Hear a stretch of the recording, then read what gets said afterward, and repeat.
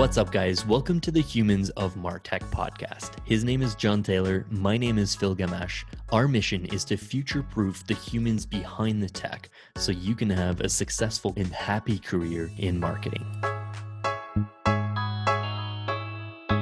Okay.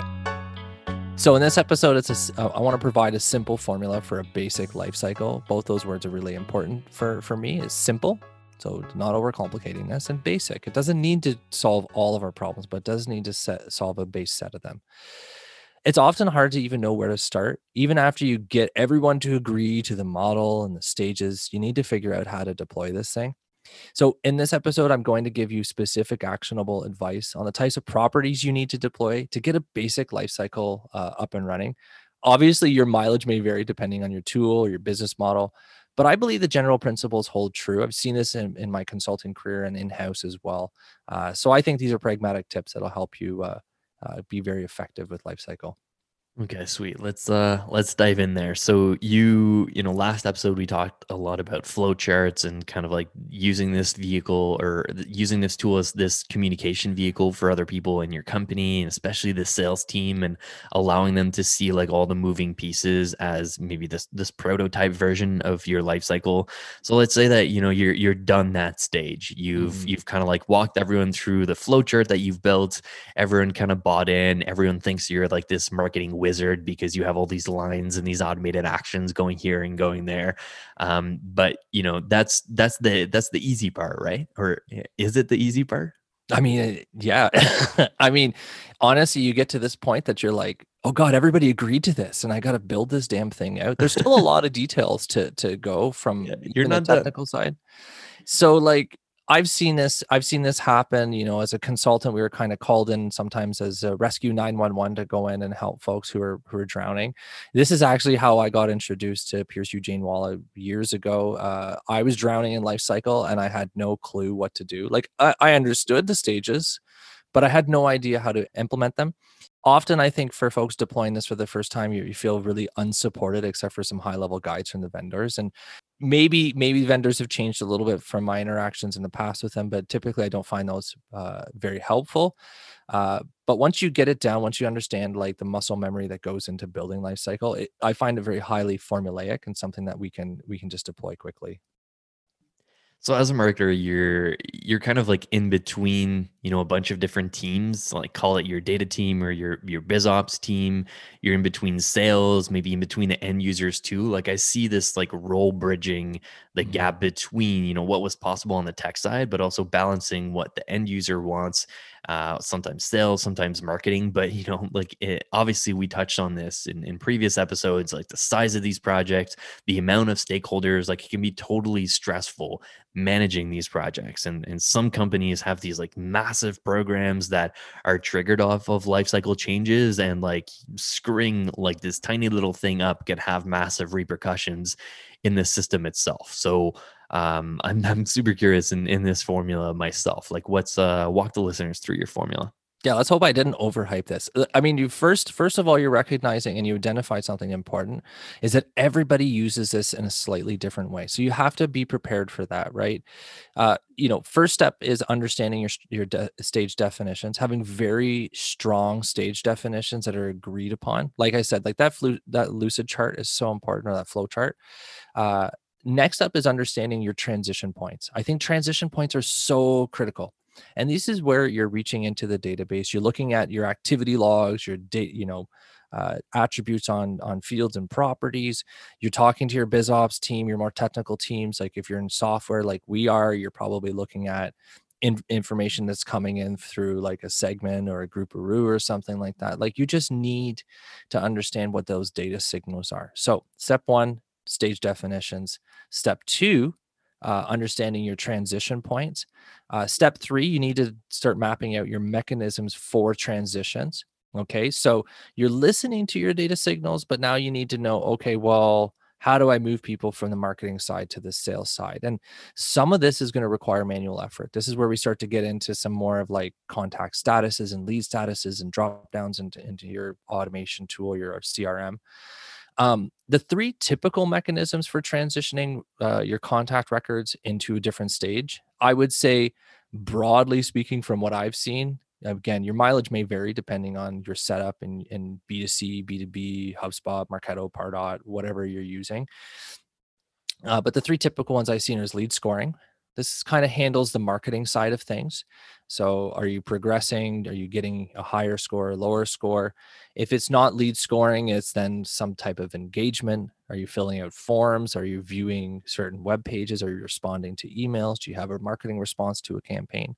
So number two is contact status. Contact status is really important for the sales side, and it's kind of a transitional mechanism in terms of how much is used. Typically, what I see it being used is from that immediate stage from marketing qualified. So sales is using a contact status to signal that they're going to start working with that record.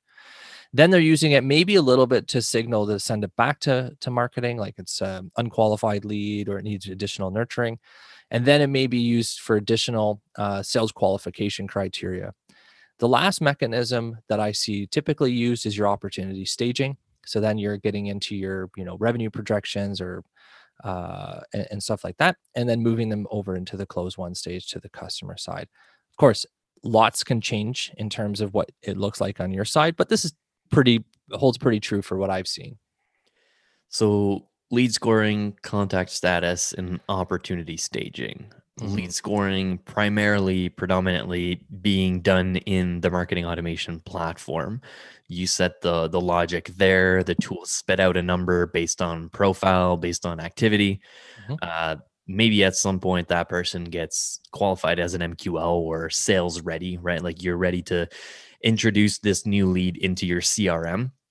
So contact status is usually done in the CRM. So whether you're using Close or Salesforce or Pipedrive, you're connecting your CRM to the automation tool. And Mhm. contact statuses are interesting because they could also obviously you need to map those over into your automation platform, right? So the automation tool has your lead scoring. It's what's powering it basically. It also has the contact stages. But when we're talking about opportunity staging, that's pretty specific to the CRM platform itself. Like that's where the salesperson really takes over kind of the activity there, creates the opportunity in the CRM, and manages it as kind of the sales pipeline, right? Like Mhm. there's all the stages of lead scoring across the funnel, all the stages of like being a contact and getting ready to an opportunity.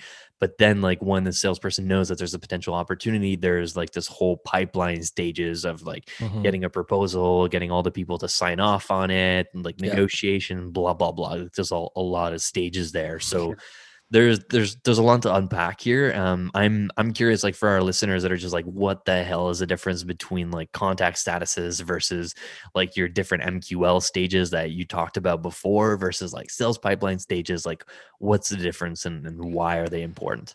Yeah, so the analogy that I always used to ground this conversation is life cycle stages is like your roadmap, right? You driving around, you got to go from point A to point Z. You're going to follow these streets. You're going to get there eventually. And if you have a detour, you're going to, yeah, maybe I'll turn left here instead of right. Maybe I'll take the scenic route or I'll take the short route. But ultimately, you're going to have a point A and point Z, like a beginning and an end. And life cycle will help you as a roadmap. Contact status or lead status or however you want to say it. I see those as your traffic lights. At any point along your road, you could throw up a traffic light and it's red, yellow, and green. Should I stop pursuing this contact? Should I slow down or adjust my behavior towards this contact? Or green means go. Just keep going on the roadmap. So I think, they work very complementary to each other. They work you should be able to set up a matrix chart and be able to see mostly your contact stages and your life cycle stages. Sorry, contact status and life cycle stages match up. But I think, thinking of it as a roadmap for life cycle stages, traffic light for contact status, that'll help you understand what the difference between these two is uh, and give you a bit of clarity. I would also say, like, an additional difference that I would think of for these is that life cycle stage will by and large be automated. Contact status, some of it could be automated, but a lot of this will be on the sales team's hands to manually intervene on the contact, right? They're going to go to a drop down menu and they're going to select, for instance, engaging or whatever you would put at that stage. They're going to select unqualified or send back to marketing. So it's very transactional in that sense of the word. Whereas life cycle stage, like you should set that based on contact status. So if somebody's at the marketing qualified stage, life cycle stage of marketing qualified, and then you have a contact status, sorry, I'm hitting my mic, and you have a contact status of open, then you have it go over the sales team and maybe they select engaging from the contact status. That then triggers your workflow to move them from the life cycle stage of marketing qualified to sales accepted lead. And that's kind of how that works. It takes a little bit to get used to. Mapping that out on Lucidchart will help you understand that, but really important to make a successful life cycle. Yeah, I like the traffic light analogy. Like the best way to give you an example of this as you're like walking through this was like the common thing that you see a lot with like marketing and sales as you're building out these life cycle. And there's obviously like email touch points across the journey, right? Like different emails that go out when someone is at the lead stage, different emails that go out when someone like fills out a demo form and maybe they're in the MQL stage, and then obviously different emails when they become customers, blah blah blah, right? So you want to change the email programs that people get triggered or they become a member of. But there's also like the sales piece there, because like you're automating emails from the marketing side, but the salesperson might be also doing automated campaigns from Close or from Pipedrive, right? Like a lot of these tools have that power and they enable salespeople to automate emails, but like also doing one-to-one emails. So if you're sending off an MQL to your salesperson, they start off their day, they have a phone number on that lead, and they start like calling this person. They left a good voicemail, they had a good conversation, whatever. And then there's like 2-3 days of like emails back and forth.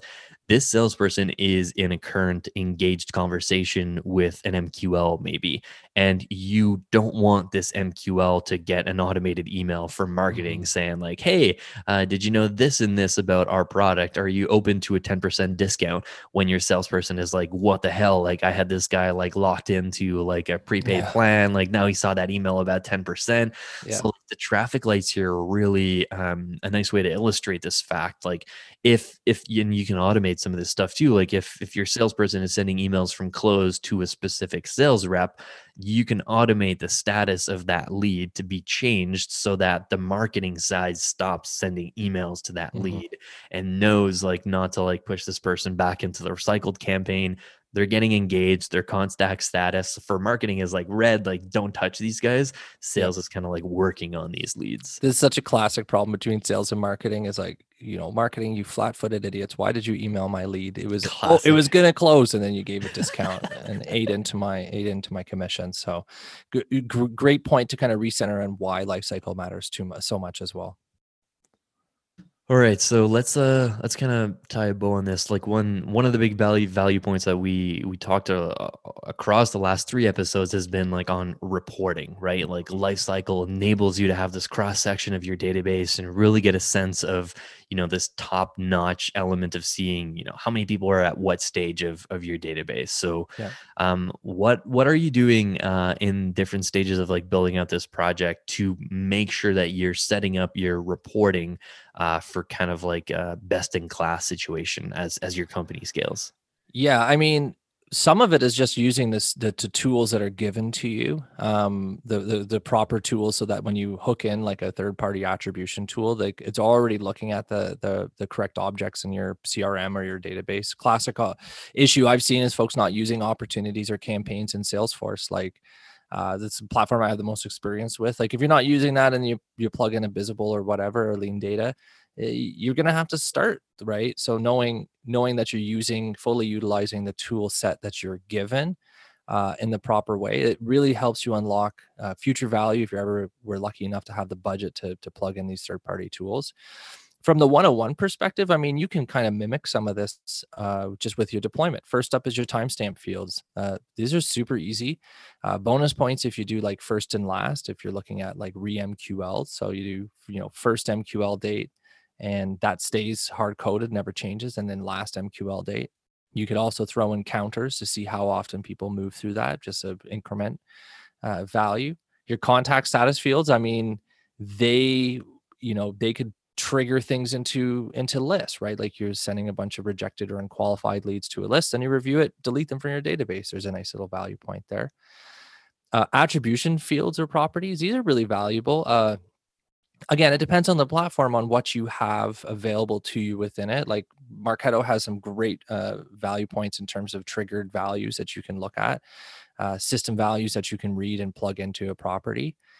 Even if you don't, like having some sort of like mechanism for saying, hey, this is the campaign that drove the MQL, can become a really powerful tool. Again, you don't need to have an attribution tool that costs an arm and a leg. You can do this today if you have a little bit of time to hard code some values. And then I would, again, like I would recenter on this, like look at the systems with themselves and maximize on what you're using there, because a lot of these third party vendors, they look at those system tools and they build upon all of that great work. Again, Salesforce campaigns is one. Never used it a day in my life, and then I started to look at the third party tools that do use it, and I went, oh man, I can't believe I never used this. Like, it's such an easy tool to set up, and one that unlocks huge value when you get to like your 301 or 401 of attribution. Love it. So tons to do when you're implementing a lifecycle program, and like for us who've like kind of been almost a decade into this space, like we've seen different flavors of this from company to company, and kind of understanding the stages and building out workflows.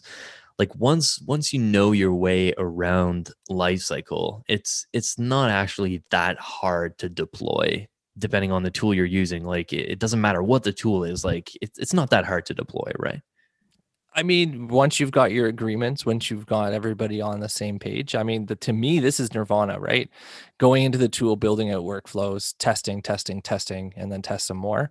This is super fun. If you're an ops professional, this is probably your heyday. Being in meetings and project managing, not so much. So I think this is a solved problem personally. Like these tools and vendors, like, have already given you all the components and all of the properties that you need to be successful out of the box. I think some additional modifications you can kind of soup up your program, but that might not be in your MVP. I think the real challenge here is always the buy-in component, and that's why we focus so much on the human element. Like again, you might have like all these genius ideas on automating the shit out of your life cycle, and then you discover that you're making your salespeople's lives miserable. Like my classic example is like taking people to Alert City. Um, Been there, done that. Oh yeah, like, you give this sale, you're like, I'm gonna alert people, and then, sales gets one contact and they get like 4,200 new alerts that they gotta respond to. Like, it's The a great first way. alert is amazing, and they tell you they love it, and then Yeah. like there's too many that come in, and they create a rule for it, and then they never see another one Oh yeah. after. A classic one that I saw once, and I won't get too deep into this. This is why you got to tune into the No Salespeople Were Harmed episode. I saw people set up like reminder alerts for salespeople to establish budget, and I'm like, if you've got to remind your sales team to establish BANT before you do an opportunity, fire them and hire a real sales team. But that's marketers getting over engineering, and it's not a reflection of sales teams. It's a reflection of us getting kind of into the weeds and thinking, oh yeah, we can automate everything. Sometimes automation isn't actually the answer. There you have it, folks. A simple formula to implement your lifecycle. We touched on timestamps, contact status fields, and attribution fields. Depending on the tool you're using, there's a lot of stuff kind of standard out of the box that you can do. So once you've got the people side of things kind of nailed down, the tech side and implementing that is easier than the people side. So on the next episode of our lifecycle saga, we're gonna talk about picking the right MQL model. So stay tuned for that one.